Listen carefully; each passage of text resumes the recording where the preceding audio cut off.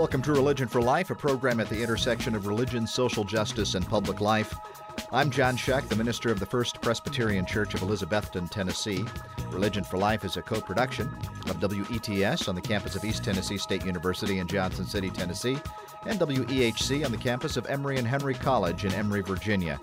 In the town of Dublin, Virginia, is the New Dublin Presbyterian Church. This congregation has a new minister, fresh out of seminary. He's energetic, excited, and he's written a book about his first year as a minister. The book is called Take My Hand, a Theological Memoir. The author is Reverend Andrew Taylor Troutman. He made the drive down from Dublin to talk to me about his book and life in a diverse rural congregation in Appalachia. Dublin is just up the road a piece, 80 miles from Emory and Henry College on 81? Is that right? Yes, exactly right. And about 140 miles north of Johnson City? That's right. Andrew, welcome to Thank you for having Life. me. It's great to be here. I am glad you're here. Andrew is new into the ministry, not even 2 years yet. That's correct. Coming up on 2 years. But the thing is, he's already written a book about it. It's called Take My Hand, a Theological Memoir, and it consists of reflections and sermons on his first year as a pastor. So did you know beforehand that you were going to write a book? You know, John, people tease me that I'm so young and already written a memoir. But, for me, writing and being a pastor are very much connected. I'm reminded of something Anne Lamott said, that everything she knows about life could also be applied to what she knows about writing. And, for me, when I think about what really feeds my ministry and keeps me going, it's the practice of writing about it, kind of stepping away and reflecting about it. So I don't think I came into the ministry thinking I would write a book, but I do keep a daily journal and decided to convert that into publishable form, shall we say. Well, good for you. I'm glad you did it. It's a benefit not only for you to kind of keep your head in the game, but also a benefit for the rest of us who read about your experience. Well, thank you. Thank you. And you hope to write some more books, too. I do. What are you going to write about in the future? My wife and I just have made it public that we're expecting our first child. Congratulations. And I imagine I'll have some insights into theology that comes from being a father. Oh, and that's so great. I'm thinking about that. Also, I'm very involved in some movements in the Presbyterian Church USA. There's this dialogue that's taking place called Next Church. Okay, tell me about that. I've heard a little bit about Next Church. Tell me what's going on with that. Yeah, I think the best way to describe it is it's not an organization, but a conversation. It's about ideas and best practices for how we can move forward as a denomination. The name is a little misleading. When we mean Next Church, we don't mean outside of the denomination. It's a renewal movement, I guess you could say. So we want to stay in the denomination and find out what's really working across the country, and that sharing can hopefully spark some ideas and some good ministry in other areas. Well, talk about our beleaguered church then a little bit. What's the renewal that needs to happen? What do you see going on? Yeah, I believe that our denomination kind of looks at small rural churches as a problem to be overcome, when actually I think we can learn a lot from them. And that's one of the reasons I wanted to make my book public. So rather than just keeping a journal of these realizations and learnings that I've had from people, I wanted to share them so that other people can learn from it too. There's really a deep sense of community at my church. It's a community that people work really hard at fostering. It's a community that crosses political and ideological differences. It's a community that checks in regularly, but yet respects boundaries. It's very interesting. We have people in our church that have been in the area for over 2 centuries. They trace their ancestors back to the founding of the town. It's called New Dublin because the original Dublin was across the pond. Dublin, Ireland. Dublin, Ireland. This is New Dublin. Okay. And so to be that rooted into an area is quite remarkable. And I guess my stereotype going into it would be that they would be unflexible and unwilling to change and be open to new ideas. And what I've actually discovered is that deep sense of place and who you are can spark a remarkable open-mindedness to other things, and that a strong identity can actually be a permeable boundary where you can welcome people into it. So tell me a little bit about Dublin and New Dublin Presbyterian Church. How big is it and all of that? We have 171 members on our roll, but we regularly worship about 90 people. Okay. We have people that stay on our roll, but that have moved to California because they want to keep up the connection, children and grandchildren. Sure. So it is a growing church. One of the amazing things that we do is a program called Worship and Wonder. So for a church our size, we have 20 kids, which is really great. That is very good. So you have some young families then? So we have some young families, and we have our, church patriarchs and matriarchs that sit in the same place every Sunday and are very well connected and tied in. How big is Dublin, the town? Yeah, it's one stop off Interstate I-81, primarily rural. We have several families who are farmers for a living. There is the Volvo plant that's just up off the exit, so that's a big employer in our community as well. And there's a wonderful community college, New River Community College. So how's your congregation different from other congregations in the area? That's a great question. I would say that we have a remarkable ability to learn from one another. So we have farmers in our community with very little education, but have taken it upon themselves to learn from some of the faculty at Tech and Radford. So you can go to a church potluck and hear people talking about string theory. Mm-hmm. And you can also then hear people talking about, the weather, for example, right? Sure. So it's a blending, I would say, of ideas, thoughts, and perspectives that comes from a genuine curiosity. It's remarkable that people that join our church and attend regularly are look at the world with eyes wide. They want to learn. Now, would some of your folks in your congregation say have attended other churches and then but wanted something more open? I'd say that's probably fair, true. That they go to your congregation because it's not necessarily because you tell them what to think and what to believe. That when I read your book and what your book is. A series of reflections followed by 14, I think, sermons altogether throughout your first year in the ministry. And when I read it, I found it to be very invitational. You don't tell people what to think or believe. You offer your thoughts, even on some controversial topics. But you invite people to engage in ideas rather than to tell them, here's what you need to think. And I think that's refreshing for a lot of people. Well, thank you. I've been told that. I got a wonderful email from a woman in North Carolina just last week who'd read the book, and she attended a funeral service for a family member. And the preacher apparently was saying some very hurtful things, telling her how she should feel. And in the back of her mind, she said to herself, well, Andrew wouldn't say that.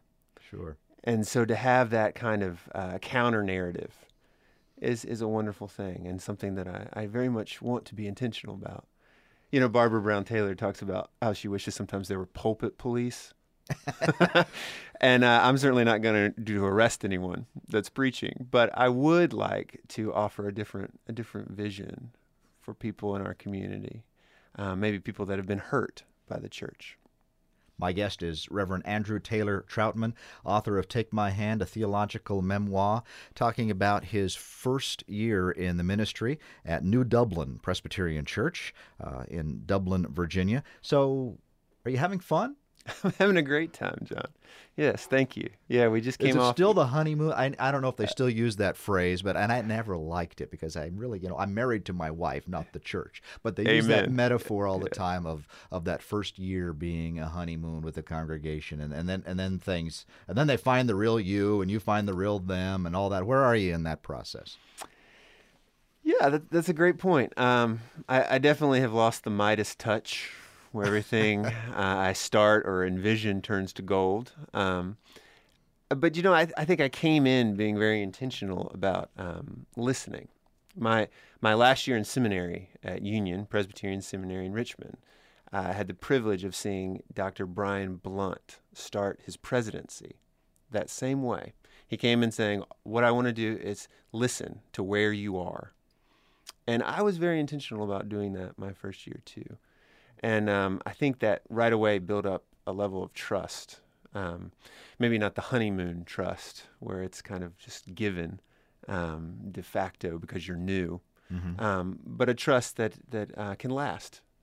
I think my parishioners recognize that I'm genuinely curious in them. So your book is out and it's been published. Have you had feedback from your congregation? I have, yeah. It's a culture, Appalachian culture, as I'm sure you know, prides itself on some level for its humility. Uh-huh. So in some ways, Don't I get think above your raisin kind of thing. that's right. That's right. So I think in some ways they're a little shy about the attention, the spotlights that has been cast on them.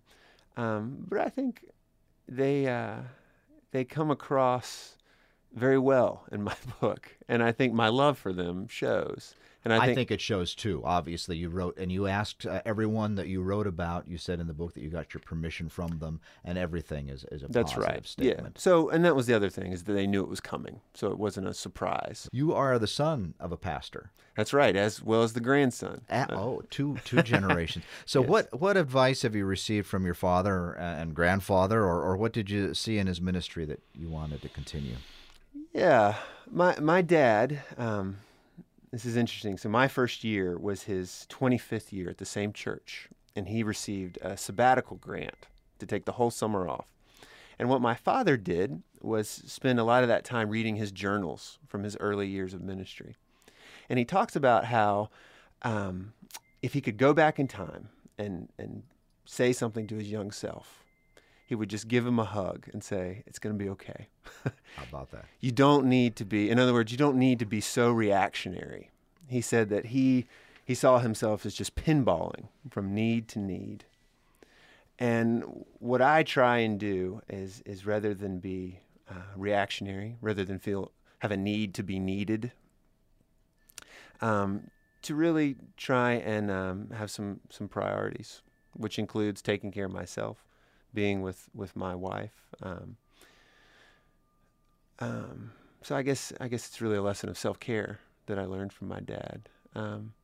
He also said a very helpful thing to me, is that when you picture your church, try and see it through the eyes of your most mature members. And what he meant by that is not necessarily those who are the oldest, but those who have, I guess, a concept of wholeness and healing. There are some voices in all of our churches that are negative for whatever reason, and those voices might not be true. I mean, I think ministers should be open to valid criticism, but rather than kind of latching on to that one lone negative voice and trying to do your best to get in that person's good graces, to have a bigger picture of it. Yeah, let's continue that about Sabbath keeping and self-care. Many clergy don't make it as clergy. I don't know the statistics on it, but the chapter that has the same title as your book is Take My Hand, is about clergy self-care. And you wrote, "I often bend over backwards to please people." So how, I know that. I do too. So how do you manage that aspect of your personality as a minister without burning out? I know, it's so easy to do. I mean, you can... 84 handshakes after the sermon are positive, and that one where Right. someone gives a little dig. and that's the one you remember, right? Uh-huh. Part of it is trying to have a bigger picture in mind. Part of it, I think, is being willing to be patient. So if we're bending over backwards to every need that presents itself, you can tire yourself out really easily. But if you're willing to just kind of maybe bracket something for a later date, maybe a offhanded jibe or a comment, or and then hopes that, if you give it enough time, you can not only have the energy to address it, but maybe the deeper underlying issue will come out too. I guess just on a practical level, I try and exercise a lot, which is really helpful to clear my mind and to write and to be engaged in different things. Read things other than commentaries and church-related other things. business. So yeah, sure. Take time for yourself. I remember in my first couple of years as a minister, my colleague down the street had been in it over 20 years, and I remember watching him, and it wasn't a good example. He was very careful, went out and did everything for everybody in the church, and they still treated him lousy. And I learned from that. I said, man, it doesn't matter. If I make that as my goal to try to please everybody, I'm going to lose anyway. And that was actually a helpful learning experience to recognize, to kind of say, I got to do what I need to do, what my strengths are. Yeah, I can appreciate that. It is difficult. I think a lot of people get into the ministry for very positive reasons. They want to serve, right? But you need to recognize that you need to take care of yourself too. There's a great image. I'm reading Rob Bell's Velvet Elvis. He talks about how he's hugely successful. He started this church, became thousands and thousands of people, and he's sitting in backstage before he goes on, and all he can think about is how much he dreads leading that service. All he can think about, he's holding his car keys in his hand, and he's thinking, how far away could I get before they realize I'm gone? And that kind of burnout. Right. And the way he describes it, he said, his advice to young pastors is that they need to kill the super pastor in them. This idea that you can do everything and be everything to everyone. I thought that was a helpful image. If you're just joining us on Religion for Life, I'm John Shuck, and my guest is Reverend Andrew Taylor Troutman, author of Take My Hand, a theological memoir. He goes through his first year as a pastor of the New Dublin Presbyterian Church in Dublin, Virginia, has reflections, and then closes each section with a sermon. One of the chapters you wrote that one of the members of your pastor nominating committee, that's the team that brought you into the church, said that the major responsibility of their new pastor would be to put meat in the seats. And I found that incredibly unappetizing. And I know it's a joke, but people really out there aren't dumb. I mean, they'll know if a church wants them just to come in to be meat in the seats and to fill the budget out. So, and then it puts the pressure on you. Yeah, I think that pressure is the pastor as a performer, right? Mm-hmm. So you're here to be entertained. I forget who I was reading, but they talk about becoming mega-churched. So people come in with certain expectations. And I actually met a couple like that who visited our church and then asked to meet with me. And they said, well, what can your church do for us? Huh. And the idea that we try and live into at New Dublin is, what can we do for the church? So that it's not about one person's performance every Sunday, but about a community that learns from each other and grows together. And so then it becomes not about, well, how many people are in the seats, but what are those people doing? How are they living their faith? How are they supporting one another and reaching out into the community? Not only what you can do for the church necessarily even as the congregation, but what you can do to do something for the community at large, right? Do something for the world. Absolutely. How you can grow and work together. Because people may wonder, and you wrote in your book, well, why should I even bother?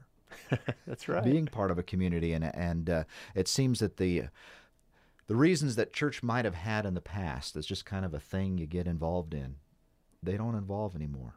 I mean, we have to have a sense of purpose about who we are and what we're doing. Yes, I completely agree. It's, I hear people lament all the time that, the quote unquote young people aren't in the churches. And they often mean that as a disparaging thing towards the younger generation. But in fact, if you look at a lot of studies that have been done, the millennial generation is very active, incredibly Absolutely. involved.